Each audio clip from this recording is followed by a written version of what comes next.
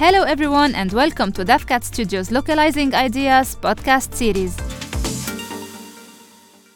Today, we're discussing with Wissam an interesting topic about how can Chinese startups reach customers in the Middle East. Hi Wissam, how are you today? Hi Rita, how are you? I'm good, very good. Indeed, interesting times we're living. Can you give us a brief overview of the startup ecosystem in the Middle East? Yes, definitely.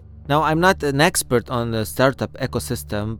We consider ourselves at DevCat Studios to be a startup, so I've been looking into that a lot lately. So the startup ecosystem in the Middle East has been buzzing, especially after COVID. We're seeing a big boost from the government in the Middle East, especially in the Gulf region, to boost that ecosystem.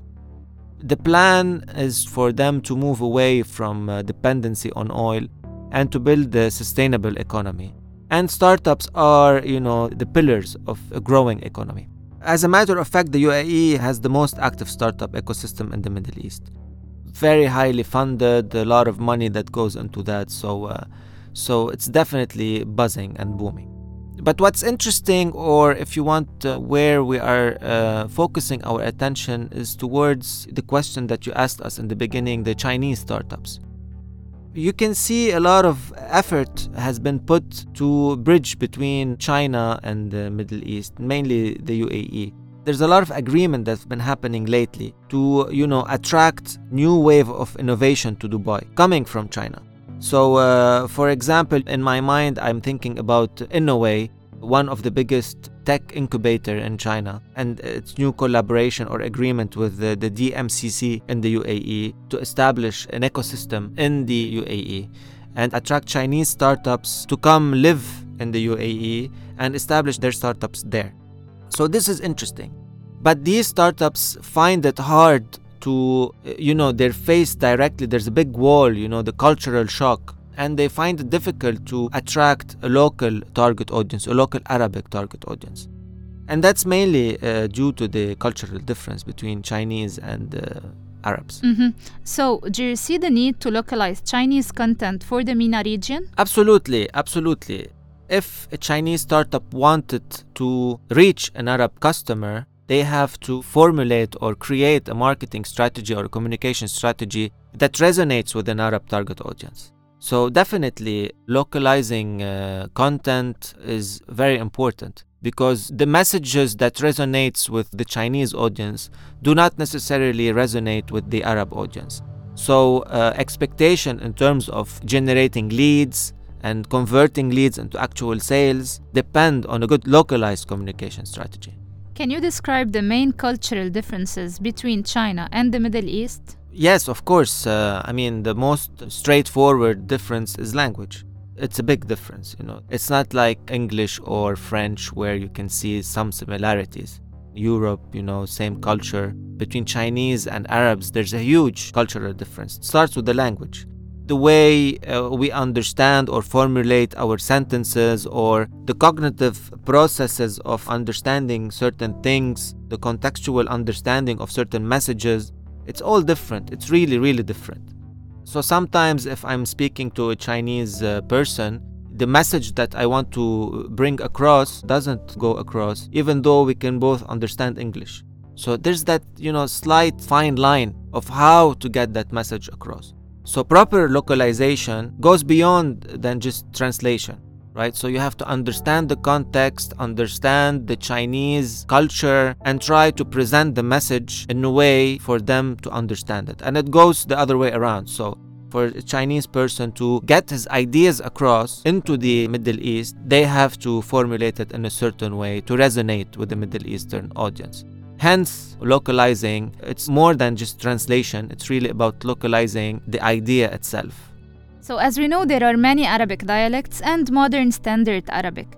What is the main difference between these? And in your opinion, which one is the best to use for localization? Okay, this is a very good question. Let me just explain it a little bit further for those who do not understand what's the difference between modern standard Arabic and the different dialects. So, all Arabs understand modern standard Arabic, which is adaptation of the classical Arabic that we used to read in text. So it's a slightly lighter version of the classical Arabic. Modern Standard Arabic is something that you hear on TV by, like news anchors, or something that you can see in cartoons or in advertisements or stuff like that, usually. It's what you read on newspapers, textbooks, so it's common to all Arabs.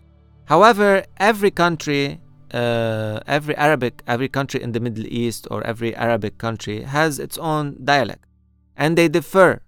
We can divide these into, I would say, 4 or 5 dialects. Let's say you have the Levantine dialect, which is common to Lebanon, Syria, Jordan, and Iraq. You have the Gulf dialect, which is common to all Gulf countries like Saudi Arabia, the United Arab Emirates, Kuwait, Qatar, Oman.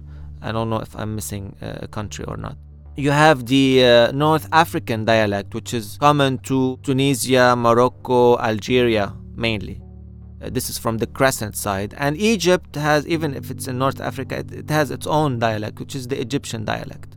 These are mainly the most common ones. And even in every country with every dialect, you can see a variation in that dialect. So for Lebanon, for example, the north, they speak differently than people in the south. So to answer your question, what to choose? If you wanted to reach, a mass target audience, all Arabs, I would definitely go for Modern Standard Arabic because it's understood by everyone. Now, if you wanted to be more specific, you have like a specific product that you want to sell in a specific country, let's say Saudi Arabia, and you're targeting, let's say, young Saudi people, then I would maybe choose a local dialect to sell that specific product because it would resonate with that target audience. So yes, it's always important to choose the right dialect or language before formulating a content strategy. Okay. Wissam, you're always talking about localizing ideas. What does that mean exactly? Okay, so localizing ideas goes beyond than just localizing or translating a piece of content. Again, when you come with a project that you have been working on as a startup for a long time, putting a lot of effort and energy, you have, that the idea of that project, the essence of that project or that startup, the philosophy of it, the dream that you have been planning for. So it's not just the product itself that we localize. So we localize the product itself and everything around it. Let's say if you're in the video game industry, so if you are a startup that is developing video games, so yes, we localize the video game itself, the text in the video game, the menus, the lines, if you have lines in the video game, like voiceover in the video game, all of that, all the in-game assets. We do that, but we also localize everything around it, all the marketing assets around that video game, the trailers, the gameplays, all of that. And we go beyond that as well. So localization includes creating content that's adapted or that's inspired from the actual game developers themselves or the game idea itself. This is where localizing ideas come into play. So the idea of that game, how can we create content relevant to that game to resonate with an Arabic target audience? So yes, the idea encompasses everything from the in-game, the marketing assets around it, and even generating new content. Mm-hmm. You just mentioned the video game industry, and this is the example in our blog post. So the gaming industry as a startup. How do you see the gaming sector in the Middle East? Is it growing? And is there a preference for Arabic content? Yes, definitely. The gaming industry in the Middle East is growing, and it spiked during COVID. And we've been seeing a lot of requests from our clients to localize more and more video games into Arabic. So definitely there's a preference for gamers to consume or play these games into Arabic. Is there a preference for Arabic content? Yes, there is a preference for Arabic content.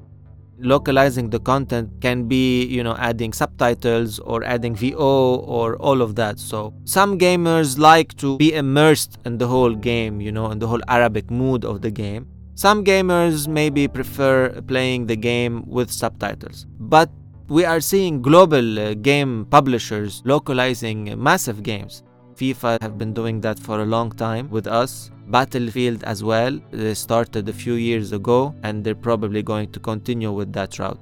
Other big games also are doing that. Now, we cannot disclose too much here, but if there was no preference for Arabic content, they wouldn't localize that because it wouldn't sell. Okay, I just have one more question for today. Why should a startup consider creating new original marketing materials in addition to the localization work of the existing assets? Let's stay in the gaming industry, right? So, as I was saying, you have the in-game content, the in-game lines, and you have all the marketing assets that are usually created by the game developer or the publisher.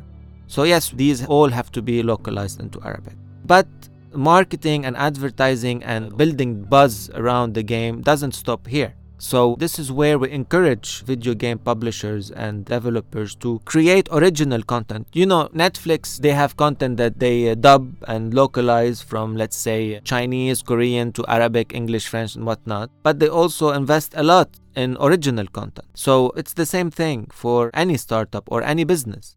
So yes, you have the global marketing assets of that business, but also you need localized content for that game, because these resonate better with the target audience, they're closer to the target audience, and they build affinity with the target audience. So again, localizing ideas is exactly that. We localize everything related to the game, and we produce assets localized to resonate with an Arabic target audience. Okay, thank you, Wissam, for your time today, and I hope you guys enjoyed listening to us, and we hope to see you very soon with more episodes. Thank you.